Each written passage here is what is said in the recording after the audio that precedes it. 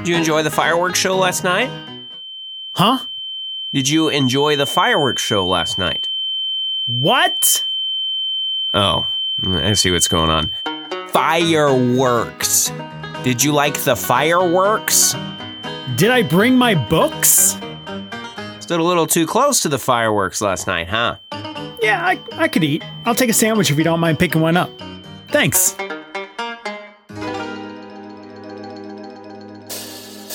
Welcome, everybody, to the Pinpoint Podcast on this 5th of July, 2023. It is Wednesday. I hope you're having a fantastic day so far, and I hope that your neighbors were kinder than mine and were able to get any sleep last night.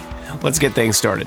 So we saw a little bit of it in the form of cloud cover and some scattered areas of rain on Tuesday for the 4th. We're getting a lot of tropical moisture that's just kind of slipping its way through the Gulf of Mexico towards the state of Texas. It's starting to reach the Texas coast today. We're going to see a lot more rain down along the immediate coast from, say, Matagorda Bay and Corpus back over to Houston and Galveston.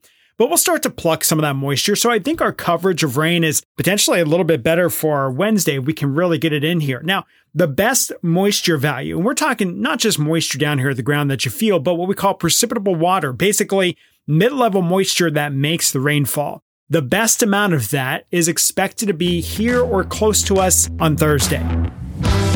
So I think that'll be good enough for 40% coverage, maybe a little bit better today, and 50% coverage, hopefully a little bit better for Thursday as well. Pretty decent shot that of these next couple of days, you will see rain at least once. At least for me, I'm hoping it's both.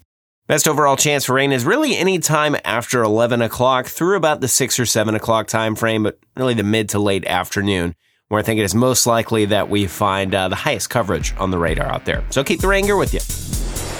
But look, you got to get it while the getting's good, because if you don't see rain by the end of the day on Thursday, you are likely going to stay high and dry at least until the middle of July. See, what happens is as that moisture was kind of just oozing its way northbound, we've had a southerly flow. But in the mid-levels of the atmosphere, high pressure is going to slide its way from the desert southwest, where they're finding temperatures around 115 consistently, start moving a little closer to Texas, the center of it that is. We're going to be on the eastern edge of that high pressure, which has clockwise flow around it. So the flow in the atmosphere is going to switch out of the north, which means that drier air will be moving from north to south, and that northerly flow will take all that moisture, that rain-making moisture, and shove it back south into the Gulf of Mexico, which effectively will shut down our rain chance.